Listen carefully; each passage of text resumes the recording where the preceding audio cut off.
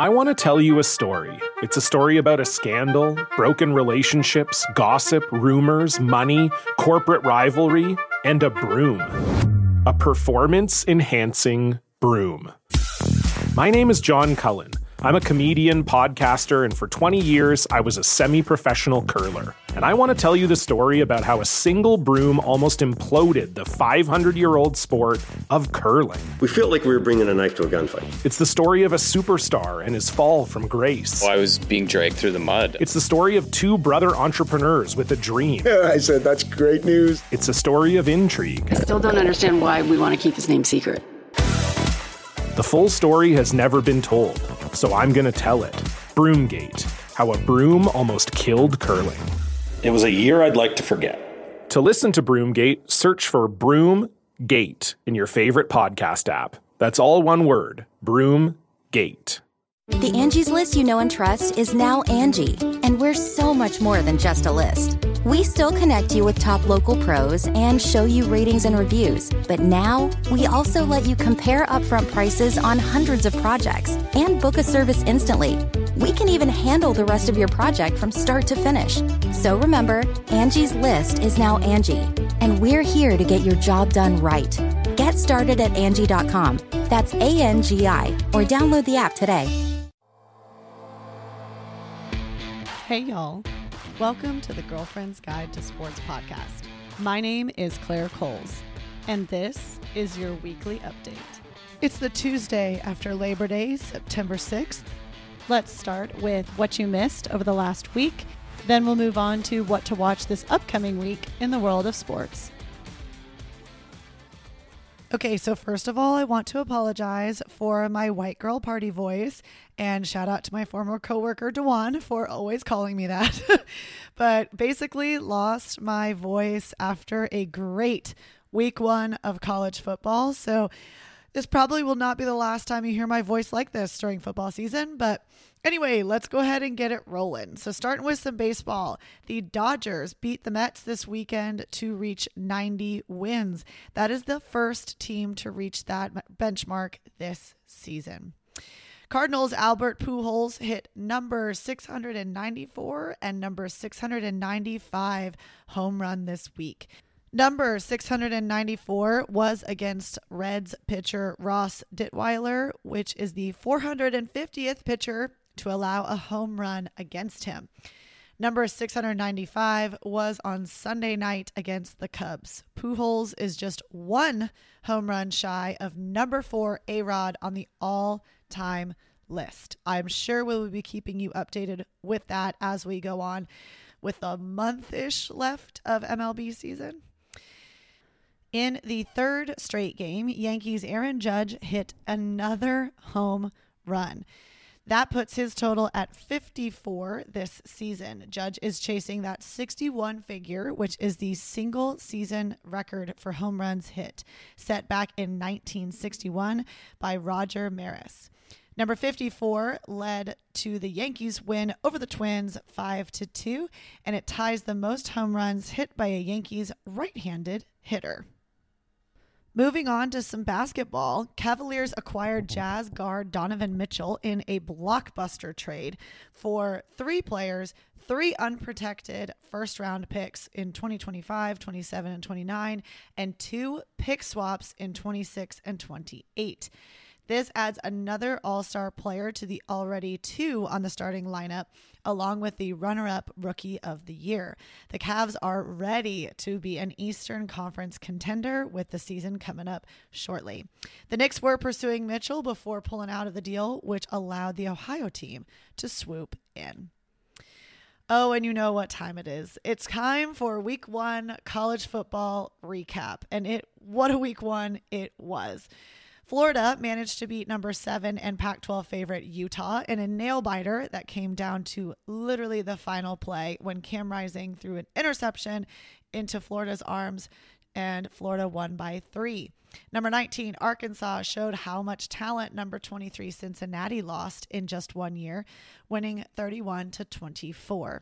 Number 3, Georgia put the beat down, I would say another word, but this is a family-friendly podcast, on number 11, Oregon. They won 49-3. Something about opening as the favorite for the Heisman. Number 2, Ohio State CJ Stroud had a lackluster performance. Also, another of their starting wide receivers, Smith-Njigba, also did go out for injury, but the Buckeyes did not cover the spread on number 5 Notre Dame. They did win, however, 21-10. The backyard brawl between West Virginia and number 17 Pitt lived up to the hype with a close game on Thursday to win 38-31. Pitt won it. Number 12, Oklahoma State, which as a Sooner, I love this, had a scare with Central Michigan after pulling their starters, and then they had to come back onto the field, and they only ended up winning by 14. To be fair, they were winning by almost 40 going into the fourth quarter, but they allowed Central Michigan to score that many points. So it was a scary moment indeed. Number 6, Texas A&M's QB had some troubles with interceptions, but they got it done in the rain delay, beating Sam Houston 31-0. Alabama also shut out the team that they played, Utah State.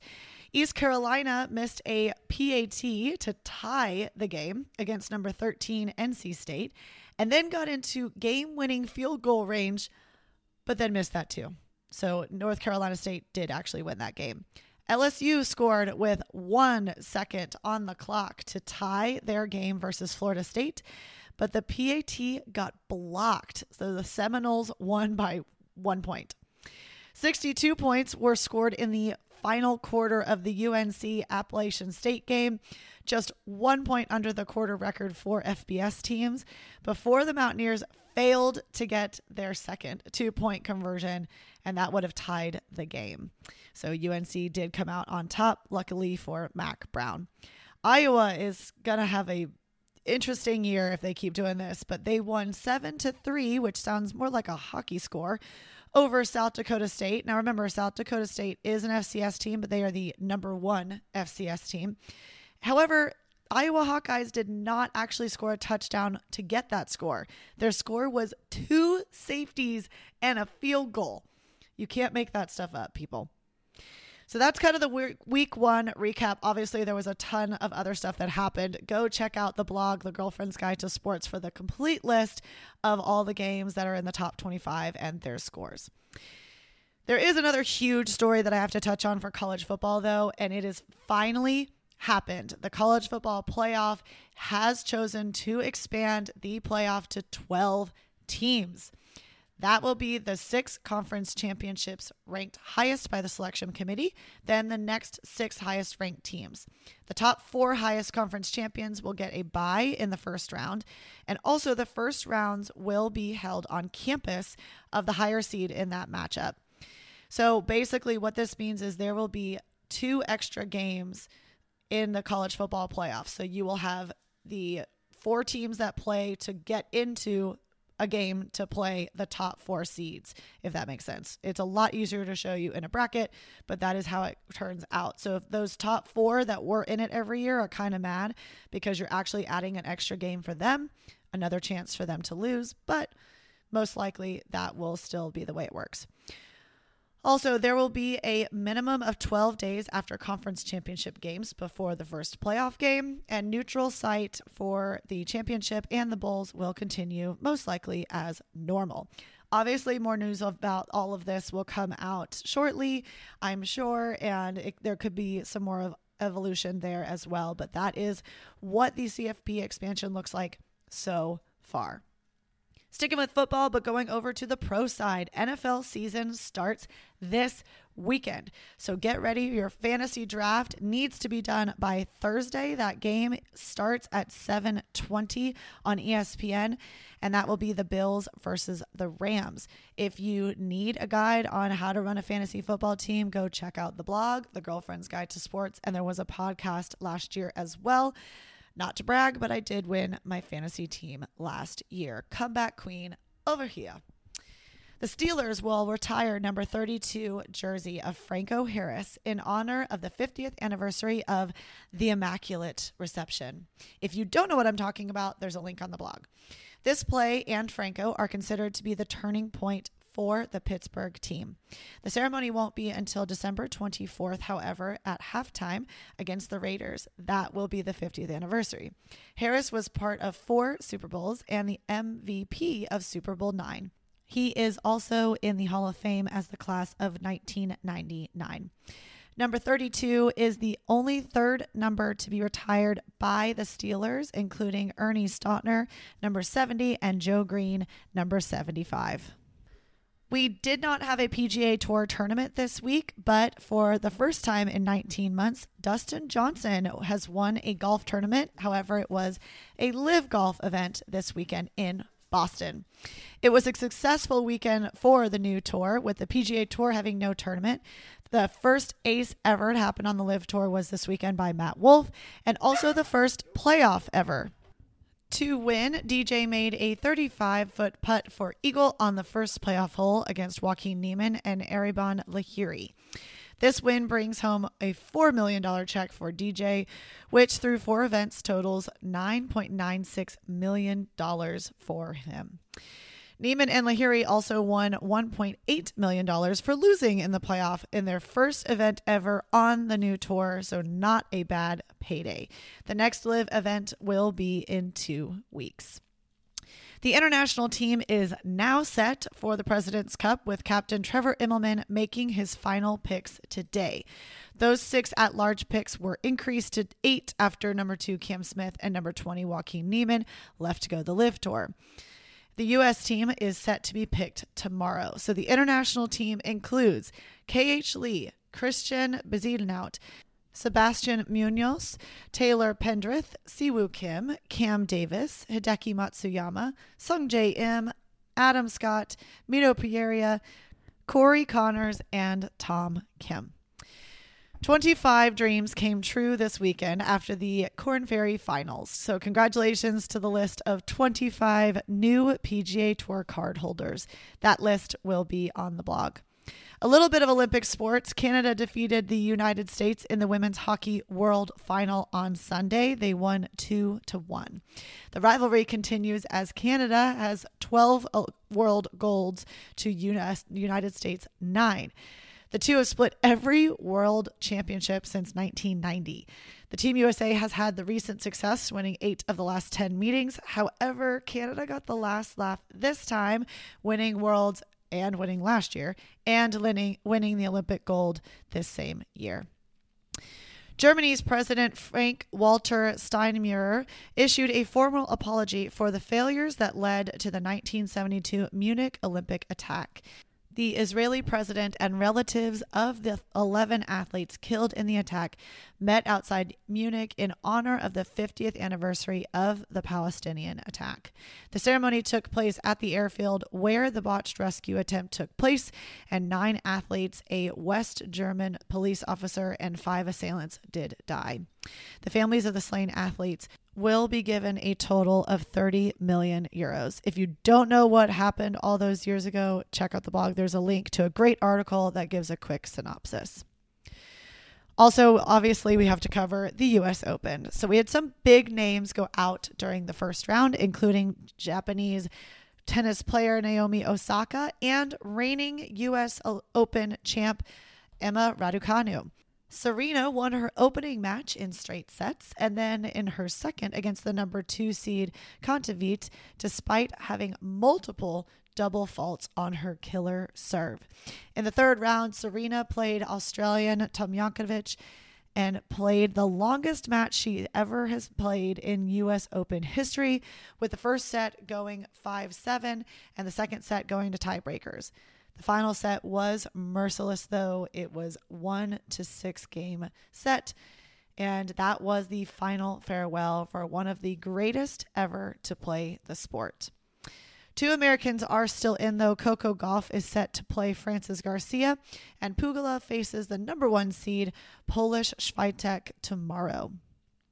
On the men's side, this is the first time that one of the big 3 is not in the final for the men's 2 of the last 18 years for Grand Slams. They have won 80% of Grand Slam titles since 2003. So Federer isn't here because he's recovering from surgeries on his knee. Djokovic wasn't allowed due to COVID vaccination status, and Nadal fell to American Frances Tiafoe. This snaps Nadal's 22-match Grand Slam winning streak, as well as his hopes for Grand Slam number 23. The 24-year-old, who is American, but his parents immigrated to the U.S. after leaving war-torn Sierra Leone, lost it in the locker room after he said that LeBron actually tweeted at him. Nadal was also 31-2 against Americans in majors, winning 27 straight since 2005. Reigning U.S. champ and number 1 seed Medvedev fell to Australian Nick Kyrgios as well. This is the first U.S. Open without a number 1 and number 2 seed to make it to the quarterfinals since 2000. By the way, with all the GOAT talk going on, did you actually know that Australian tennis player Margaret Court actually has the most Grand Slam titles with 24? Serena only has 23. Court won that many and retired in her 30s. She also got married, had a baby, and came back to the sport, winning 24 of 25 tournaments that year. She also won 3 of 4 Grand Slams since having her baby, as she pointed out, unlike Serena. Needless to say, Court is a little salty as she is not mentioned in the media much anymore. This might be due to her rigid Christian beliefs, which led her to oppose same-sex marriage. So naturally, you're not going to be viewed very well in the media today after taking that kind of a stance. Moving along to what to watch this upcoming week, we've got a baseball game on Wednesday, the Diamondbacks at the Padres at 7:40 on Fox Sports 1. Then another one on Saturday, either the Angels at the Astros or the Guardians at the Twins at 6:15 on Fox. And then Sunday, you can catch the Giants at the Cubs at 7 p.m. on ESPN. As for the top 25 games of the week for college football week 2, we start out with game day, number 1 Alabama at Texas. That will be at 11 a.m. on Fox, followed by 24 Tennessee at number 17 Pitt. That will be at 2:30 on ABC. Number 25 Houston will play Texas Tech. That is a rematch from last year at 3 p.m. on Fox Sports 1. Then number 20, Kentucky plays newly ranked number 12, Florida. So Florida went from not ranked to number 12. They will play at 6 p.m. on ESPN. Florida is favored 4.5 points. And then number 9, Baylor will play at number 21, BYU. Provo is a hard place to go in and play. Also, the Bears will play at 9:15 p.m. BYU is favored 3.5 points. Like I said, the NFL is back and starts on Thursday. The Bills at the Rams at 7:20. That will be on NBC. Then on Sunday, we have 9 games at noon on either Fox or CBS, depending on where you're located and what games is. It depends on where your geographical location is. So we've got the Saints at the Falcons, the 49ers at the Bears, the Eagles at the Lions, and the Jaguars at the Commanders. Remember, that's Washington. On Fox. Then the CBS games are Steelers at the Bengals, Patriots at the Dolphins, Ravens at the Jets, the Browns at the Panthers, or the Colts at the Texans. Then at 3:25 p.m. on Fox, you can either catch the Giants at the Titans or the Packers at the Vikings. On CBS, same time, 3:25, you can catch either the Chiefs at the Cardinals or the Raiders at the Chargers. That night, the Buccaneers will play at Cowboys Stadium versus the Dallas Cowboys at 7:20 on NBC. And rounding out week 1, the Broncos at the Seahawks on Monday night, 7:15 on ESPN. Moving along, we're just going to skip to tennis because Tuesday, today, the U.S. Open quarterfinals will start. That is at 11 a.m. this morning and 6 p.m. on ESPN. On Wednesday, you have more quarterfinals continue. That will be at 11 a.m. on ESPN and 6 p.m. on ESPN. Then on Thursday is the women's semifinals. That will be at 6 on ESPN. Friday, you can catch the men's doubles championship at 11 a.m. on ESPN2. And then later that night, the men's semifinals at 6 p.m. on ESPN. The women's championship will be held on Saturday. You can catch that at 3 on ESPN. And finally, to round it out, Sunday, the men's final championship at 3 on ESPN. That wraps it up for me this week. Football is back, both college and NFL now. And then also with the U.S. Open, we've got a lot of sports going on. It was a wonderful farewell to Serena over this past week. So thank you to the GOAT.